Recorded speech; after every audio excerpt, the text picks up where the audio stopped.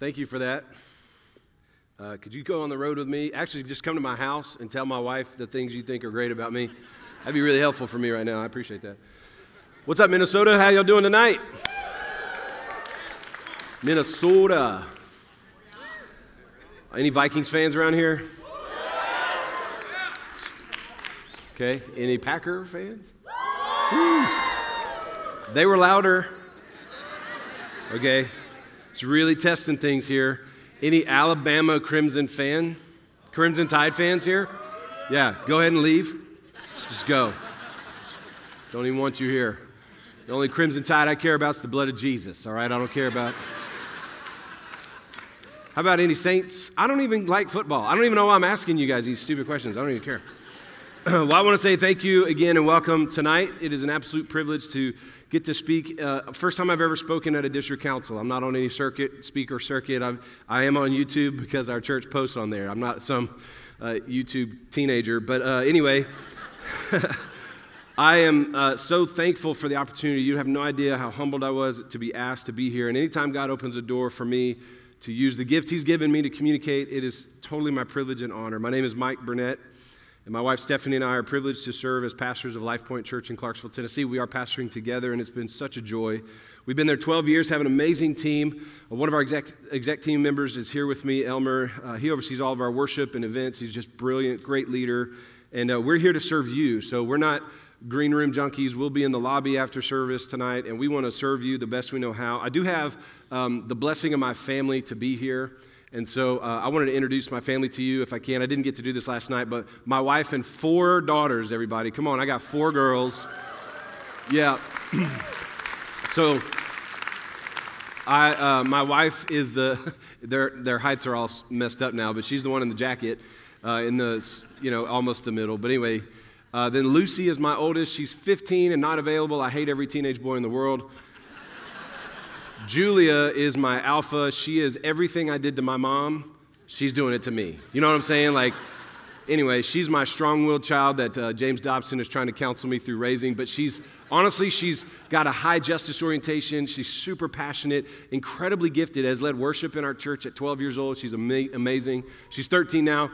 Hallie is as bright as her name. That's her face all the time, the third one there with the flower dress and the scrunchie.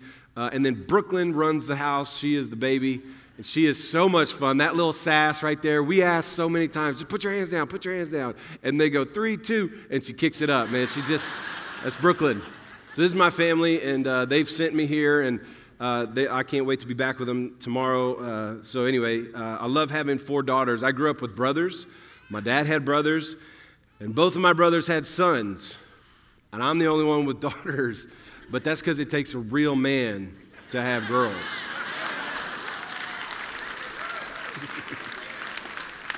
And let me just tell you something, fellas. Girls are better. Now read your Bible. The Bible says God made man from the dust of the earth. You're a dirtbag. It's how it started for you, fellas. And every time I look at a teenage boy that's checking out my daughters, I go, you're a dirtbag. Can all the fathers of daughters say amen? Amen? When my 4th daughter was born, I live in the South, so we hunt, we fish, we have weapons. And I'm in a military town, so I serve outside of Fort Campbell. The 101st Aviation Brigade is there, and I'm so honored to serve in an Army town, which is an incredible irony. You'll hear my story in just a minute. But when my 4th daughter was born, every kid that's been born, I got a gift of a weapon, a knife, a machete, whatever. And when my 4th kid was born, a buddy of mine came to the hospital room with a backpack on. I thought that was weird, I thought, you don't need a diaper bag or anything, do you, bro? It's my kid. And he comes into the room with us, and he sits down on the couch, and he holds Brooklyn. And then he kind of peeks his head out the door, and then he says, Mike, Pastor Mike, with all these girls, you need a lot of protection, so I'm just doing my part. And he pulls out a loaded .38. And he says, God bless you, my friend. And I was like, hey. Now, all you pacifists in the room, just get over it. I didn't make the guy give it to me, and I haven't used it yet. Thanks again for having me. This is my last tour of Minnesota. No, honestly, I am truly honored to be here. Thank you, Superintendent Dean, again. It's truly my honor to serve you and to serve your pastors. I'm not a product salesman, but I wrote a book, and I wanted to make sure that you knew about it, why there's a random book, stack of red books in the lobby. But I'm going to share a little bit about my story from this book tonight, but I'm not going to preach a sermon out of this book, I promise you. But our church was listed fastest growing church in America in 2018. It was such an honor to the Lord, and we give God all the glory for that. I took over a dying church in 2010. We had 52 voting members and $2.5 million in debt. So I want to tell any of you that are in a place that you feel it's hard and you're up against the wall, God can do what he wants with his church. Just let him, and he can do something amazing. And just keep working hard, keep showing up, don't get discouraged, trust the Lord. And just let God do what he wants. It's his problem, right? I used to pray, God, this is your church, so these are your bills. This is your church, and that family is your problem. So anyway, our church grew really fast and was noted by Outreach Magazine as the fastest growing church in America. And a lot of pastors and leaders would call and ask for coaching and help. And they kept asking this question, what'd you do? How did you do this? How did you do that? And I kept saying, we do the same thing you do. We do Sunday morning sermons, worship. We have a building we can't afford. We got musicians that don't hit yes on Planning Center. We got Kid Point workers that don't show up. We got all the same problems as you. And I used to challenge pastors on the culture of their church and how does it feel to go to church there. Now, some of y'all heard this last night, but some of you are new tonight, so that's why I'm telling it again. But I challenged the culture of their church, and then I started really evaluating, what if Jesus was the senior pastor of our churches actually? We say that he's the Lord of the church, but really the pastor and the board are kind of running stuff, and the staff or the trends on social media may set the culture of our church, but what if Jesus was the pastor? What if it felt like he worked there? You know what I'm saying? And Jesus made this tricky statement. He said, I will build my church, and the gates of hell will not prevail against it. Then he never planted a church. So it's like, hey, man, you left us hanging there. Well, he did teach about what it means to belong to his kingdom, and it's these parables. He's got 37 of them. And every single parable, he started with a statement, the kingdom of heaven is like this. The kingdom of God is like this. And we've relegated those parables into basic, like good news story time, but they're actually secrets to what it means to be in the kingdom of heaven. And there's words described in his parables, generosity and hope and grace and forgiveness and go the distance and seek the missing. So I wrote the book saying, what if the parables of Jesus shape the culture of your church more than what's trending in church world or what's buzzing? What if blue lights and smoke was not the culture maker of your church, but the parables of Jesus were? And so the Parable Church, it's how the teachings of Jesus shape the culture of our faith. And I have it available for you. I brought 100 copies. I think we sold half of them last night. I'd love to sell them all because, frankly, it'd be good for my kids' college fund. You know what I'm saying? So thank you for the help. No, honestly, I'd love for you to get it any way that you can. They're $15 in the lobby. But I want to ask just if there's somebody in the room, honestly, and you may feel vulnerable when I ask you this, but if you're in a place where you feel as a pastor, you're pastoring a church, and you feel stuck, like you're a little discouraged, you're coming here, maybe you're at a pivotal point, and you're probably embarrassed to answer this, but this is who I was praying during the worship time. God, I want to give this book to somebody, and I felt like the Lord said, give it to somebody who will admit that he's discouraged. And so if there's a leader in the room, a pastor that says, I'm discouraged, I'm not going to hurt myself or do anything self-destructive or quit or run out like Jerry Maguire and take the fish. But you say, I don't know what to do to break through or get some momentum or get the culture right in my church. If that's you, could you just raise your hand? And I just want to toss, nobody's either honest or all of your churches are amazing. Is there anybody at all? Thank you. Would you come there? Let me just give this to you. What's your name? Trina. Trina, you say you just need a little pick-me-up, little encouragement. Well, I'm going to arrogantly tell you this book will encourage you, incredibly. Hey, this is my gift to you. God bless you. Thanks for what you do. Yeah. God bless Trina. One of the things I like about this district so far is you guys seem to be honest. That wasn't meant as a jab, but as I said it, I thought that's going to feel like a jab. Just as I've gotten to interact with a lot of you guys, you seem honest. Watching you in worship is just so inspiring and so moving. And I just want to say to Ryan and your team, man, wow, thank you for leading us so well in worship tonight. Just a sweet spirit and a presence of the Lord here.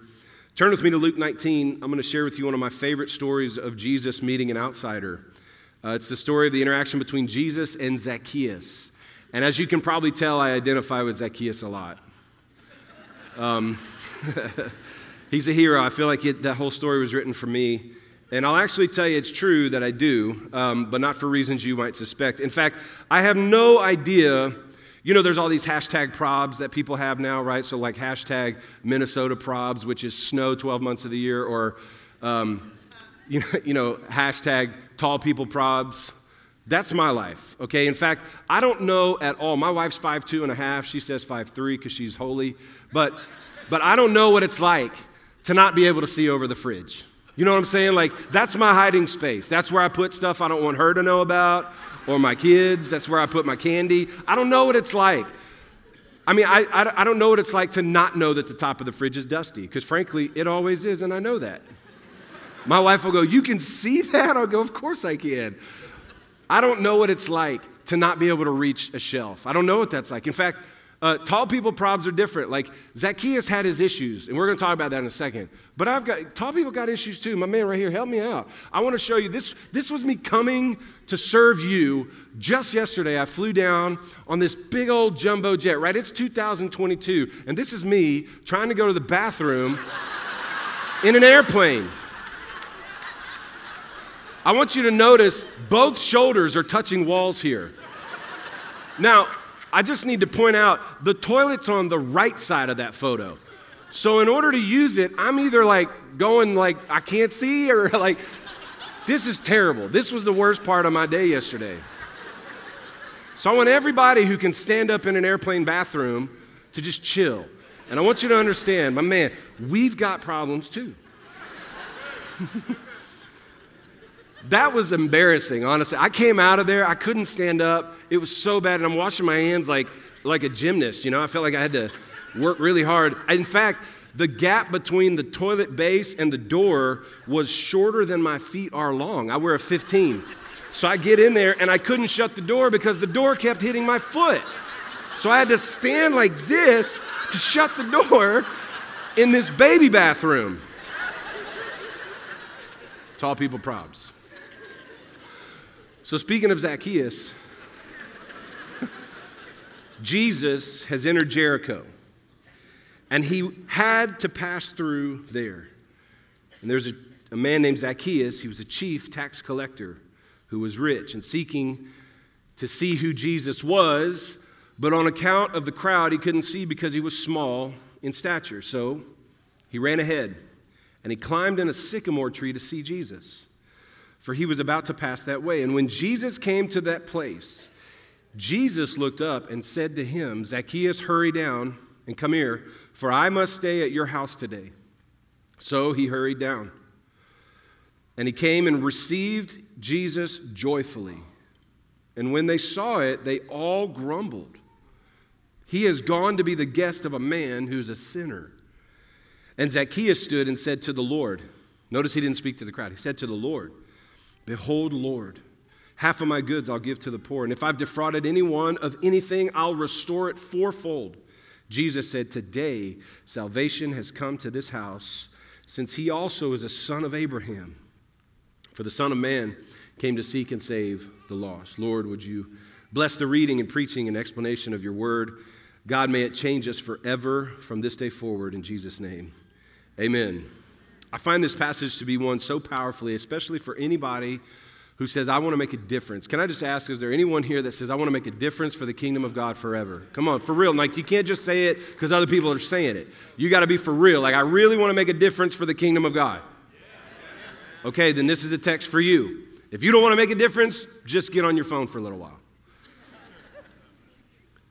I want to tell you a little bit about my backstory, and these are things that you won't know. I actually write a little bit about this in the opening of my book because it sets the tone of why I even wrote the book and why I pastor the way I do. But I'm a fan of outsiders. I'm a fan of misfits. I like stories and movies about outsiders, underdogs. I love The Sandlot. I love movies where people don't fit. My favorite guy on the Goonies, they're all Goonies and misfits. My favorite one of the Goonies was Chunk, because that was me. I was the Truffle Shuffle kid. But I love the people who seem to be misfits, who don't click in like a square peg in a round hole. I'm the square peg in a square hole. As a kid, My brothers and I were misfits. I grew up the youngest and smartest of 3 boys with a single mom. Thank you for catching that. My mom and dad divorced when I was a year old. I've never lived in the same zip code as my dad. We were normal boys, though. We broke everything. When we figured out that hairspray was flammable and a blowtorch, it was a bad day for everyone else. We had singe marks all over the carpet of our house. We had little burn piles everywhere. I caught a field on fire just for fun. We lived out in Louisiana. We lived next door to the Louisiana LSU Shreveport campus, and it was summertime, and there was this field on the edge of the campus that butted up next to the apartment complex we lived in, and the grass on the edge had gotten really tall, and it was a soccer field. It got really tall, like this tall, and it was completely dry, and I'm playing with a lighter and blowtorch. I'm like, this will probably go quick. Boom, gone, and this fire just went, and all of a sudden, we left. Like, we just ran. The fire department comes. And then we come strolling back like 10 minutes later. What happened? And they said, some kids set the field on fire. And I blamed another kid, Jason Self. To this day, he has no idea it was me. But we burned everything, we broke everything, and we ate everything. Raising 3 boys, my mom could not keep groceries in the house. We grew up without a dad. We didn't respect authority. I hated my father. We got in trouble a lot. I was put on probation at 12 years old for shoplifting, and I was a really good thief until that fateful day. I stole all the time. I could cuss in all parts of speech. One time, a 70-year-old neighbor walked all the way up the street to our house. My mom, we moved to Tennessee. She worked for the VA. She was a social worker, and she got a job with the VA in East Tennessee, so that's why we got there. And she bought a house for $59,000. It was the greatest thing she'd ever done in her life. She's raising these 3 boys. I was 10. We were 10, 12, and 14. And about a year into that house, we lived at the dead end of a street. A neighbor walked all the way up the street just to tell us that we were the reason people were moving out of our neighborhood. He comes to scold us, and it's like 8 o'clock at night, and he says, "You boys are blockbusters." And this is 1992.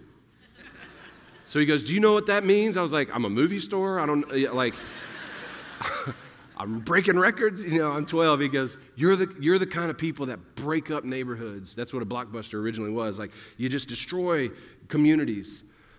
Well, when I was 7 or 8 years old, my family, we were living in Shreveport, Louisiana. We were attending, my mom had us in and out of church a lot growing up, but never consistent. And what would happen is my mom would feel guilty. She had to know, like, we're Southern, right? So we believe in God. We just don't live for God. That's how it rolls in the South. And so periodically, every season, my mom would get us into church. And then we started going for a while, and I got baptized at every church we went to.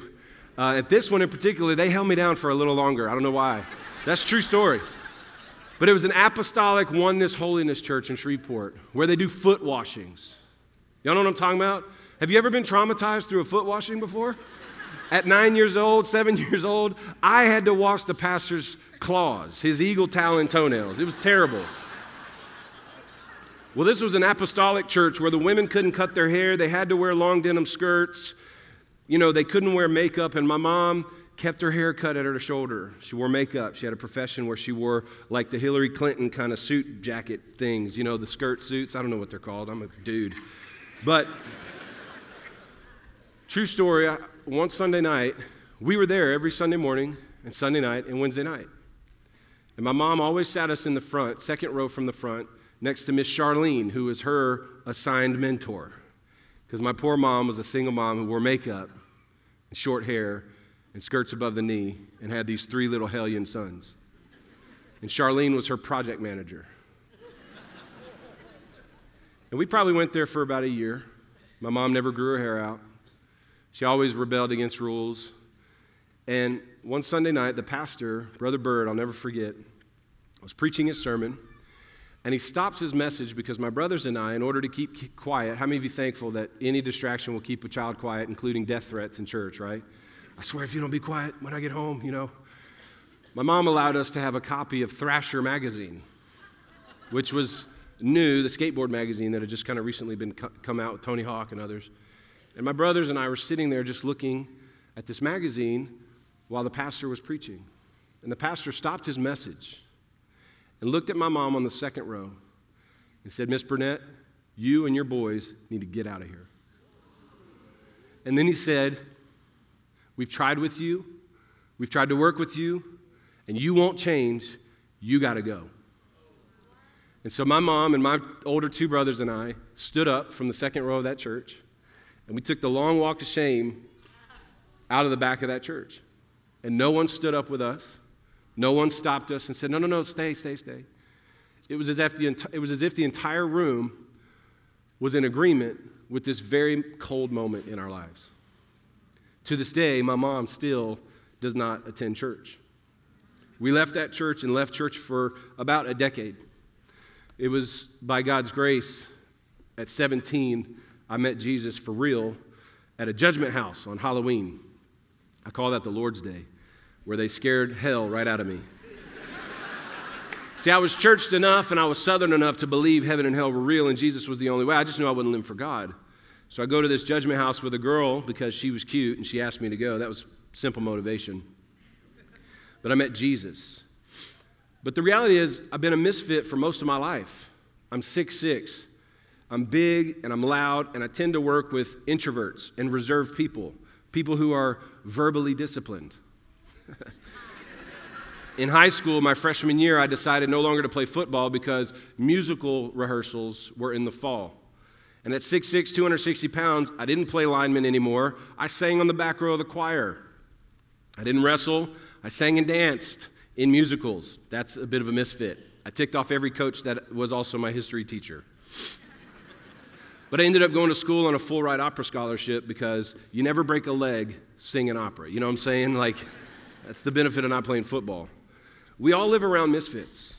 We all live around misfits all the time. They're in the church world. We have our own misfits. I mean, in the church, in Bible times, we had misfits like lepers and epileptics and women with issues of bleeding or unbelieving Philistines, people from Samaria, Gentiles, tax collectors. Even today, we have misfits in our culture. In the church world, outside of the church world, we have people who don't fit our paradigm. They don't seem to have it together enough to belong to us. We feel it in the Christian bubble. We feel it in our churches, our neighborhoods, at work. For some of us, the misfits look like people with different faiths or different lifestyles, those who don't vote like we do or think people from different ethnic backgrounds should be marginalized. We stigmatize the pregnant mom still. And of course, we know the discomfort of not knowing how to engage people who date or live in different sexual orientations than us. We have misfits everywhere we go. But I'm convinced that many of the people we may call misfits, God's called his creation. And many of the people that we've said they don't belong to us, God says, I wish they belonged to me. And he desires to be in fellowship with them. And he desires that they would be in community with his body, the church. They may not have their act together like my family didn't, but yet God still gave his son for the misfits. God still gave his son for those who don't belong to him yet. And Jesus loves misfits deeply. There's a prevailing mentality among church people. And I've had the pleasure of serving in ministry for over 20 years, so I've worked with you guys for a long time. And church people have this idea that church is for them. I want to say this to everyone with a religious spirit that thinks that church should be a place that feeds them and meets their needs. Church is not for you. Even more, the church, we say things like, I want to be in a church that's my style and my brand or my preferences. Church is my kind of people, my denomination, a preacher that preaches where I can get fed, the worship I like, my skin color, my comfort level. Church is not just for church people. Church is a gathering of the body of Christ and a gathering of the people. It's the belonging to a family, specifically a place where God can use his family to attract lost people to himself. God uses church people, listen, empowered by his Spirit and leaders equipped by his Spirit to reach the world. In Ephesians chapter 3, verse 10, Paul writes, it's through the church that the manifold wisdom of God should be made known. It doesn't say that the church should be a building and that the church should be a gathering of Christians to get into a holy huddle and just navel gaze at all of their preferences. It's through us that God has chosen to reach the world. And I want you to understand this. There is no plan B. There's no other group that God's going to commission. There's no parachurch group. There's no other group. There's nothing else but the church that Jesus has commissioned with an assignment. And listen, the assignment is not more Christians.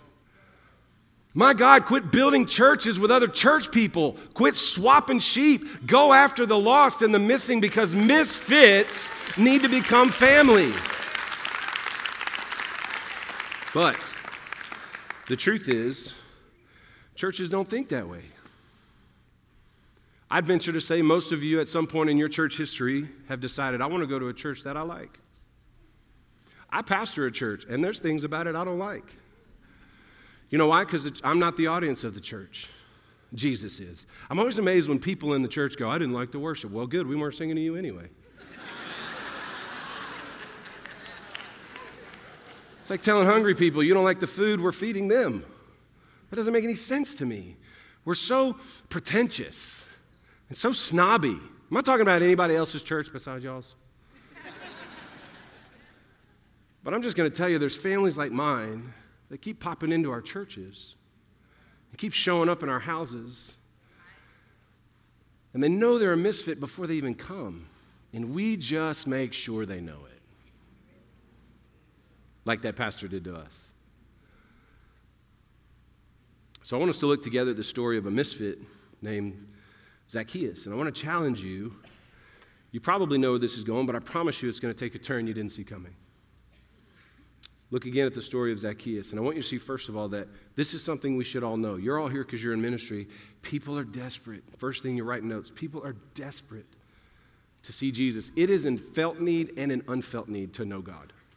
There are people that get stirred, right? When Jesus taught the parable of the two sons, you've called it the parable of the prodigal son. It's called the parable of the two sons.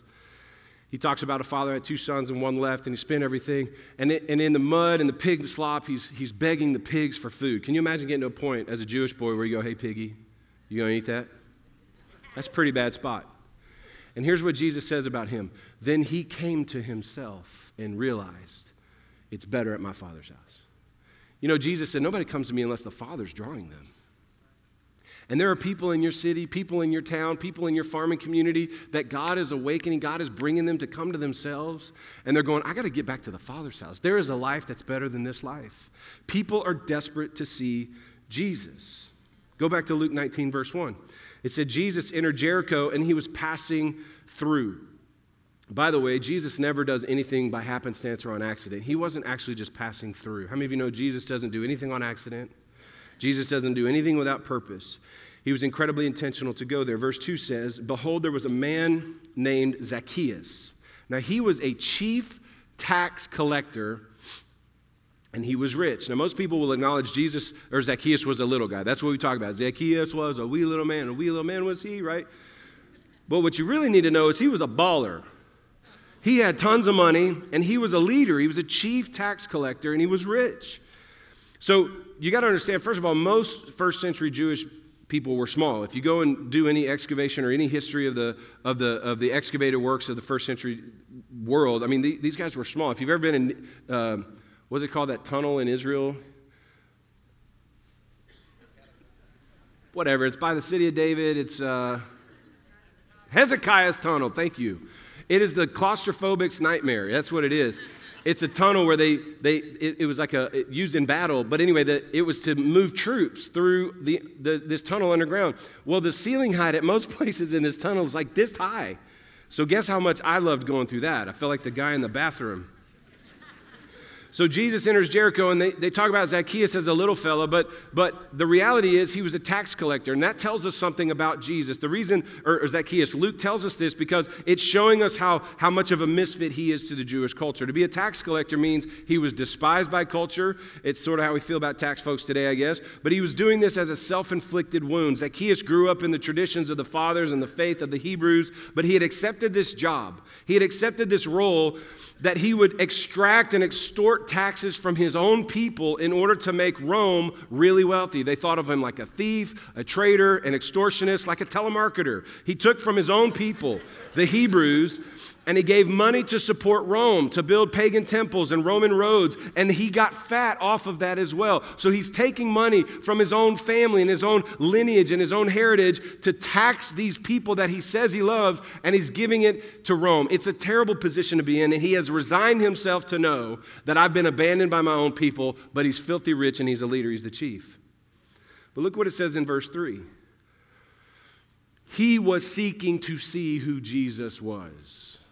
Notice who's motivated to seek out Jesus. Zacchaeus was.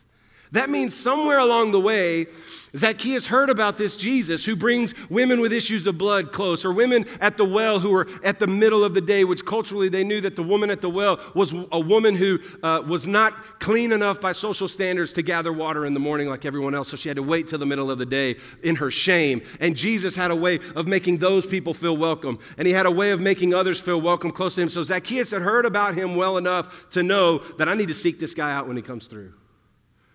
By the way, are you promoting Jesus well enough that lost people want to know who you're talking about? Do you ever talk about the Lord in a way that's compelling and convicting of people to know the God you say you serve? I mean, Zacchaeus, for some reason, was seeking to see Jesus. But on account of the crowd, we're not there just yet, brother. D, hang on. Stay put. We're not there yet. Were you playing? Is that like the Oscars when they pull me off because I went too long? Just hang on. Hey, don't you love it? D, come on, give it up for my man D. Don't worry about it. Thank you. I heard, I was like, am I done? Did you call him in? Doug, what are we doing? I got to get back into my head here. I'll be done in just about, give me about... Yeah, okay. So I was kicked out of church when I was 8. Bring it back. Bring it back. So Zacchaeus, listen, that was funny. I don't care what you say. Zacchaeus was seeking to see Jesus, but on account of the crowd, he couldn't see him. Now that's a really interesting thing you need to highlight there. What blocked Zacchaeus was not, it was the crowd. We'll get back to that. Because he was small in stature. So here's what he does. He runs ahead, which for first century Jewish men, they don't run. That's why the story of the rich young, or the parable of the two sons is so crazy that the father ran to the son, because these men don't run ahead. But Zacchaeus runs ahead of this mob, and he climbs a tree. Remember, they wear man dresses, right? So this is awkward too. So he climbs into a sycamore tree because Jesus was about to pass through that way. Do y'all not read your Bible like this? I tell you, this is great. It's a true story. I don't want to be anywhere under that tree. You know what I'm saying? Like, so here's this man, short in stature, which he couldn't help, made him a misfit, right? He was also the chief tax collector, made him a misfit. He was rich, made him a misfit. Nobody liked him, but he had heard about Jesus. And he wanted to see him. Maybe he couldn't face himself in the mirror anymore, so he'd rather look at Jesus. Maybe he was exhausted with himself. Maybe he knew that he had frauded his people for so long that he had no way forward in his life. Whatever the reason was, Zacchaeus shows a desperation to see Jesus, even to run ahead and climb a tree. That's the world we're living in. We live in neighborhoods and we go to work with people who are desperate for truth and desperate for the real Jesus. And where the church has struggled is we've not presented Jesus well enough, or we've blocked people in our crowd so often that people have just decided to find, build, and write their own truths. But the reality is our world is full of people desperate for the truth of who God is in his son Jesus. Not just churchy bumper sticker Christianity. I'm talking about the real Jesus, not pseudo-therapy Jesus. I'm talking about the Jesus who will change you, deliver you, set your mind at ease, and transform you forever. Our world needs Jesus, and our world is desperate for him. And it's through the church that the manifold wisdom of God should be made known. But did you notice in the text, sometimes we miss number 2, that people are blocked from seeing Jesus. Verse 3 and 4, look again. On account of the crowd, he couldn't see him because he was short. So he runs ahead and climbs a tree. I got to be honest with you. Sometimes the people who are so desperate to see Jesus are simply blocked by those of us who are familiar with Jesus. Sometimes the people who are so desperate to see Jesus, like my mom, are simply blocked by those of us who are familiar with Jesus. It was the disciples at the well. Jesus, what are you doing with this lady? It was the disciples when the thousands are hungry, but they would rather starve than get away from his teaching. And the disciples go, send these guys away. Sometimes those of us who are familiar with Jesus are the very culprits, crowding out the desperate for Jesus. Sometimes we stand in the way of those looking for Jesus by our predispositions, our convictions, our truth that we know, we've discerned, we've studied, and you can't, and God wouldn't. Sometimes we push people out by our lack of comfort with them or our judgment for them, or maybe because they've hurt us, or maybe we just don't want to make room for them. I think of the countless stories of folks I've talked to who are wanting to come to our church but wondering if they'll fit in or be welcome there. A lady I go to the gym with, as you can imagine, she'll say, if I walk into that church, the ceiling will fall in on me. I go, I promise you, if it hadn't fallen in on me, you'll be fine. I've literally had the conversation with people based on their lifestyles, marital status, color of their skin. They ask, would I be welcomed?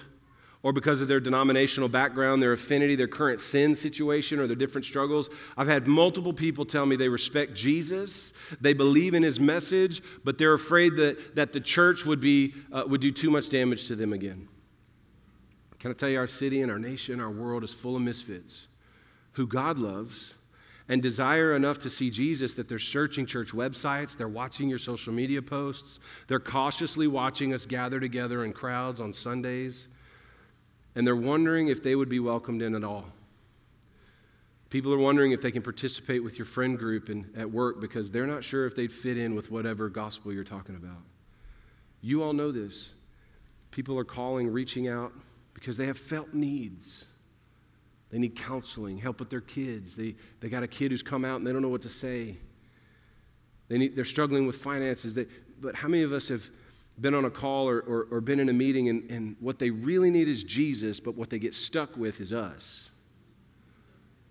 And we just don't handle them well. I mean, can you imagine that crowd shouldering up, side by side, going, don't let Zacchaeus in here. We're going to see. It's like a parade route, right? Here comes Jesus, and they're all crowded in going, we can't wait to see him. And this short guy who can't see over their shoulders has to climb a tree. Here's what I believe, though, from this story, that seeing Jesus will change their lives. Seeing Jesus will change a life. Here's hope coming through when Jesus comes to Zacchaeus. He had heard of Jesus. He'd heard that he'd accept him, and he'd heard that he's good to everybody. How many of you know Jesus never did any bad thing ever one time when he was on earth?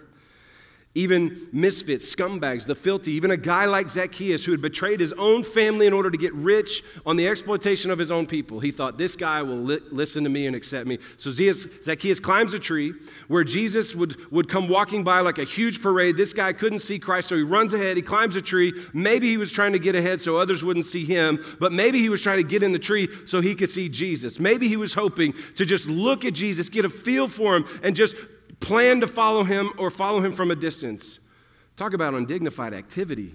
Rich people don't run like this. Men don't run like this in this culture. But he climbs a tree, rich and dignified. And watch what happens in verse 5. When Jesus came to that place, he looked up. That means Jesus saw him, which tells you something about our Lord. He's looking. He's looking in your neighborhood for misfits. He's looking in your family for the ones that have walked away. He's looking all the time. Aren't you thankful that we serve a God who's got his eyes on the hill for the missing son to come home? Jesus looks up. I wonder if Zacchaeus was thinking, if you've ever looked at a sycamore tree, it's in full bloom, it's pretty bushy, you can't see through it. So I wonder if Zacchaeus thought, I can hide up here. But Jesus looked up. It takes me back to that first verse where it said, Jesus had to pass through. And I think this encounter is why Jesus had to go through this town. So Jesus says to him, hey, Zacchaeus, how does he know his name? Hurry down and come here, for I'm going to stay at your house today. How many of you know sinners hate when Christians hang out with, religious people hate when Jesus hangs out with sinners, right? The same is true with us, right? I can't believe my pastor was having lunch with so-and-so. So he hurried and he came down, and he, Zacchaeus, received Jesus joyfully. But watch this, remember the crowd. Verse 7 says, when they saw this exchange, now they started with celebration, parade route, like they're so excited to see Jesus. But when they see Jesus being all Jesus-y, they grumbled about it. I mean, imagine Jesus doing the thing he's known for, causing complaints. Hey, church, doing the things we should be known for might cause complaints from religious people. That's okay. Reaching the people that we're called to reach might require some complaints from some insider churchy folks. That's okay. The crowds, when they saw this exchange, they grumbled. And Jesus, they said, he has gone in to be the guest of a man who's a sinner. Look at Zacchaeus' response in verse 8. Zacchaeus stood. He doesn't respond to the crowd. I love that. He doesn't defend Jesus. He doesn't defend himself. He just looks at the Lord. I'm telling you, if people can just get a glimpse of Jesus, they'll put their eyes on him and focus on him. They won't care what crazy people say about us, right? He looks at the Lord and he said, God, behold, half of my goods I will give to the poor. Now, you got to understand, all religious people were used to giving a tenth. Zacchaeus was so moved and so transformed, he said, I'll do 5 times a tenth. I'll give half of what I have. 50% of everything. That's the power of God in a changed life. Then he says, if I've defrauded anyone, I'll pay it back to them fourfold. In the Old Testament, the law said if you steal or defraud from anybody, you have to pay them back double. If you steal $100, you got to give them back 200. Zacchaeus was so moved by an encounter with Jesus, he said, if I've defrauded or messed anybody over, I'll pay him back twice and then twice more. I got to get it off my conscience. I got to get it off my life. I want to pay him back and bless him over the top. That's the power of God to change a life. He wrecked his life. Jesus changed his life. He goes from a tithe to 5 tithes. He goes from paying them twice to paying them 4 times. How powerful it is when God gets a hold of someone's life. Verse 9, Jesus says, today salvation has come. I mean, even though that's why we want people to see Jesus. Notice Jesus didn't say perfect behavior modification has come to this house. Super disciplined discipleship has come to this house. Some of us get so impatient with the mom who keeps cutting her hair and putting on makeup with her 3 boys. We get so impatient that they're still sleeping together out of marriage or cussing like a sailor. Some of y'all need some cussers in your church. You know what I'm saying? Y'all just need them around.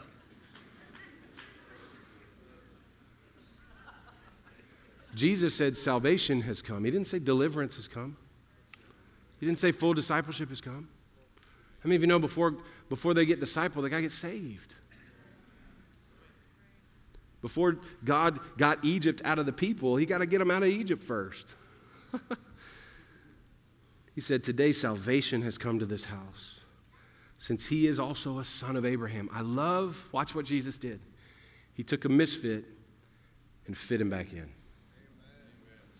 You're the reason I came, son of Abraham. Oh, man.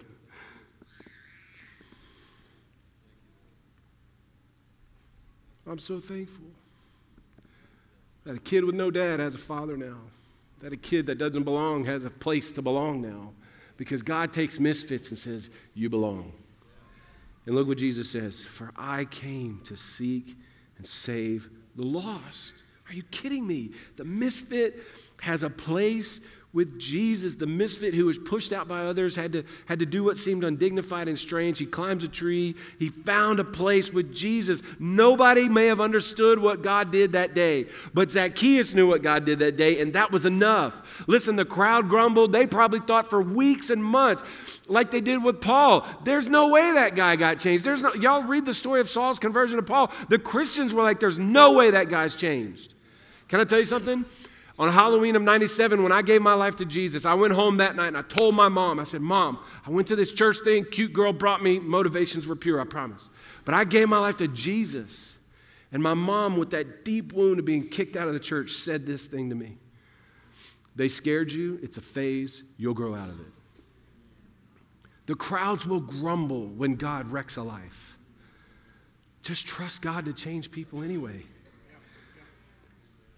When Jesus changes a person, it's real. He does it, and his transformation may take the rest of their lives. You and I don't get to determine the pace of God's transformation in a person. But how many of you know he found Jesus? He found change. He found salvation. And that is the reason Jesus came. And then Jesus gave us that same reason for being.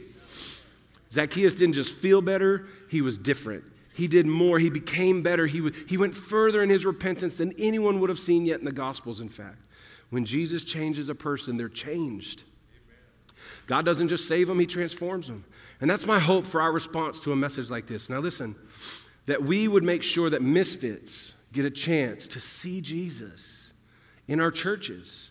See, I'm convinced so many times people come to our church for the first time hoping to see Jesus, hoping to meet the Father, and then they meet our lobbies.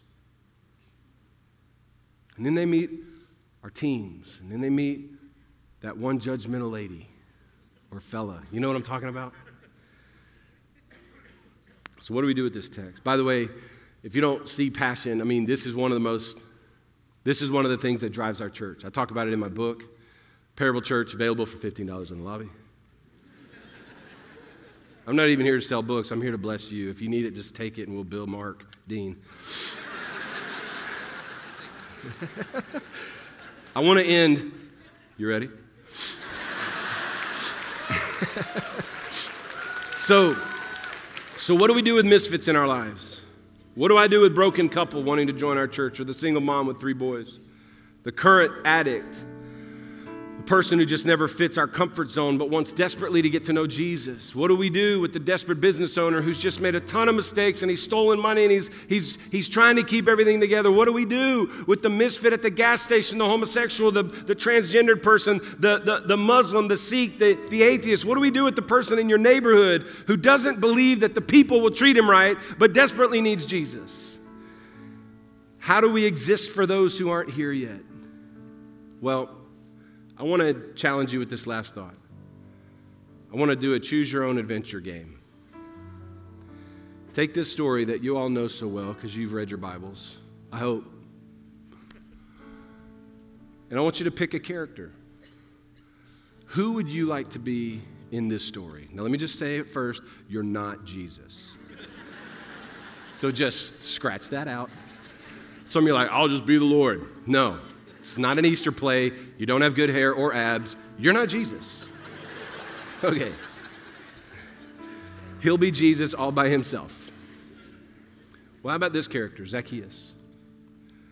Maybe that's you. Maybe that's been your story. I was Zacchaeus. Definitely felt like a misfit, but God, by his grace, saw me one night on Halloween in 97. We call it the year of our Lord, 1997. Maybe you're the misfit. Maybe you've got those people on your team. They have reasons why someone's tried to limit their access to the church or to the Lord. Maybe you've made mistakes. Your life's not perfect. You've come from a different religion, troubled past, background, whatever. Maybe you're here even listening to this message and you're wondering, why in the world am I here at a ministry conference? Because I feel like I don't fit. I feel like I don't belong. You've just never felt like you fit in with Christ. Let me tell you something. He is for you. He loves you. He's good to you. He will never do bad to you. He sees you. He knows your name. He knows everything about you. He is madly and deeply in love with you, Zacchaeus. He wants to know you and do life with you, so welcome home. What if, though, you pick the next character, which is the crowd? And the reality is, I think, a lot of church folks don't even realize that we have naturally become the crowd. We keep people from seeing the Jesus that we're facing, worshiping. Our backs are to them because our face is to him. We complain when Jesus meets them. We go, I'm not comfortable with tax collectors, sinners, drunkards, lepers, homosexuals, black people, Hispanic people, Asian people, white people. Are you gathered with others so busy in your holy huddle that you never make an opening for others to see the Lord we're looking at? Can I tell you, churches are full of people who I think unconsciously, I don't know real Christians who do this intentionally. And I think that crowd that day was not just trying to block Zacchaeus. I think they were just trying to see Jesus. And I think that's what happens in our church. I think that's what happened to us in Shreveport. That church was trying their best to figure out what holiness looked like, and what I don't agree with them, but I think they were trying. But unconsciously and subconsciously and unintentionally, they kept my family from seeing the Jesus they were facing. Well, I don't think anybody would sign up for that character. I'll be the crowd. Maybe some of you would say, I've been Zacchaeus, or I feel like him now. None of you get to be Jesus. But there's one more character in the story that's actually my favorite character, and it's the character that you can be. It's the tree. It's the tree.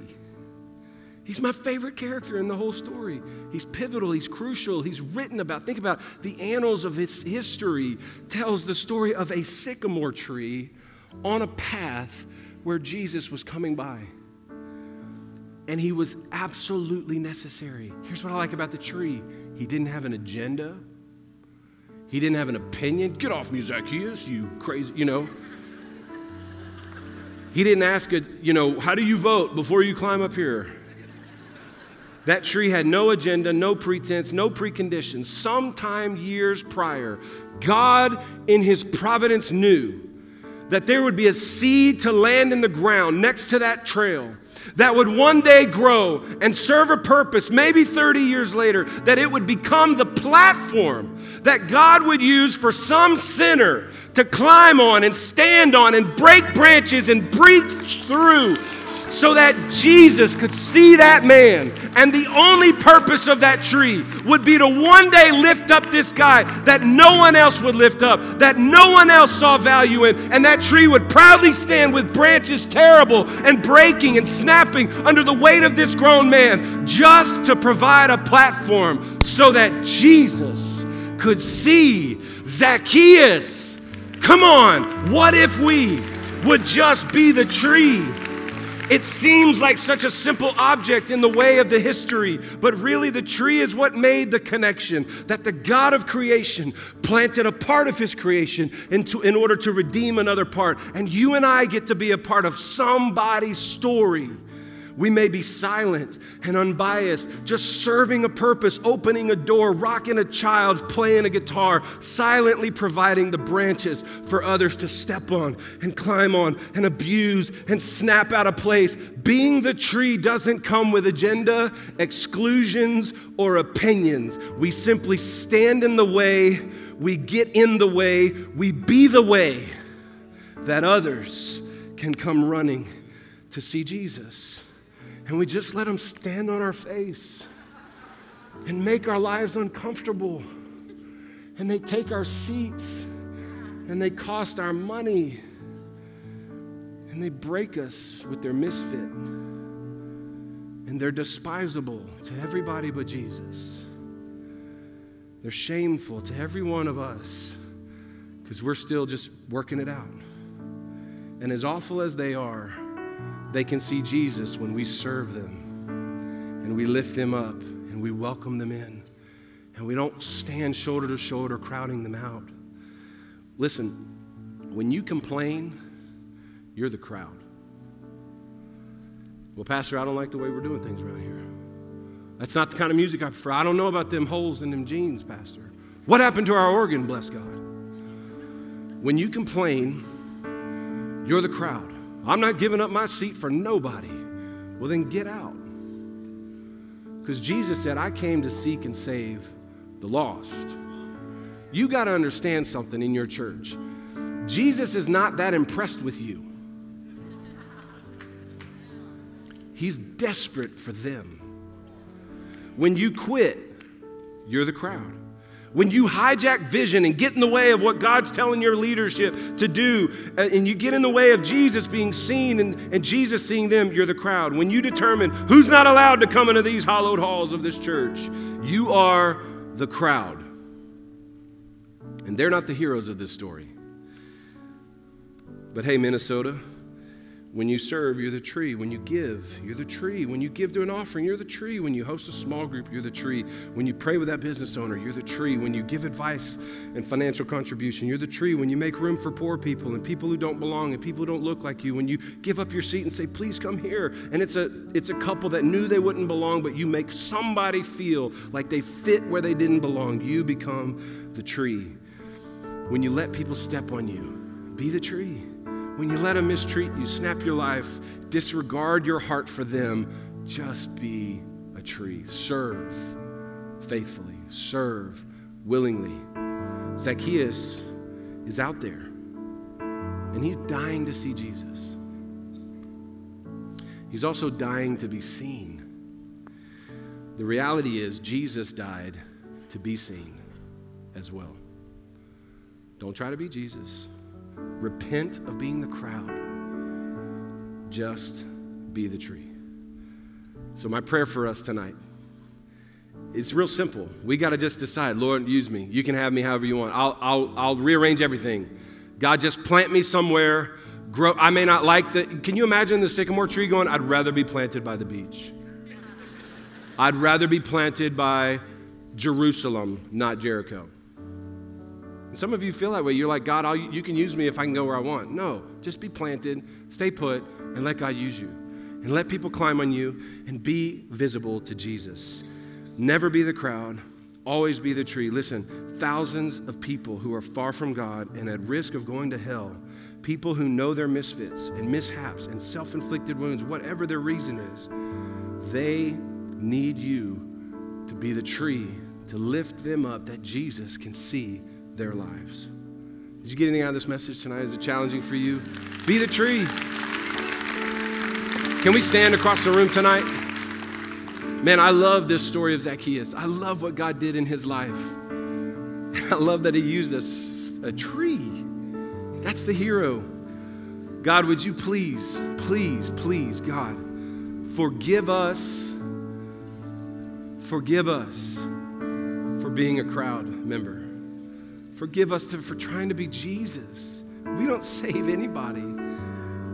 We don't change anybody. You do that. God, forgive us for blocking out misfits. Forgive us, God, for pushing people away from the God that we're facing. God, forgive us.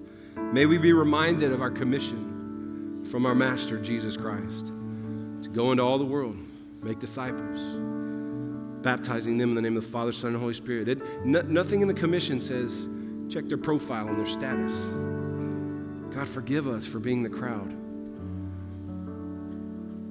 Lord, I pray that every one of us would just submit tonight. Again, and I know, God, on the night of ordination, we're in a place as newly ordained and credentialed ministers where we say, Lord, here am I, use me. But I pray for all of us that have been doing this a while, that we'd be reminded of that claim that we made to you. God, here am I. Use me. Let them step on me. Let my life be available to be used and mistreated and stepped upon. I won't be taken advantage of, God. I'm not saying that. I'm saying that we would let our lives be a resource that people can come to know Jesus. Now, God, I want to pray over every community impacted by these leaders tonight. Every neighborhood around our churches. Every one of us struggles with the folks that we've lost through COVID. God, I think you struggle through the folks that you've lost through the terrible pandemic of sin.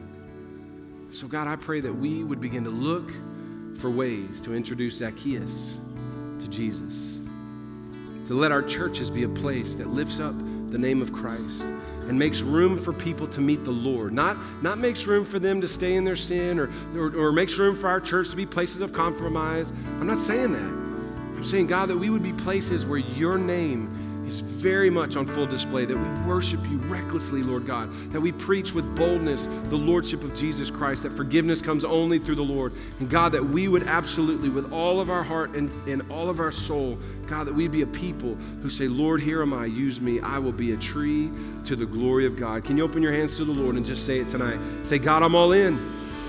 Say, Lord, use me however you want. To the glory of God, I'm all yours, to be used for the glory of God, that others can see you. God, let me be an instrument of salvation for other people in Jesus' name. Just say it again like you did when you started. God, here am I. Use me to your glory in Jesus' name. Come on, let's worship the Lord tonight. Just spend some time with God.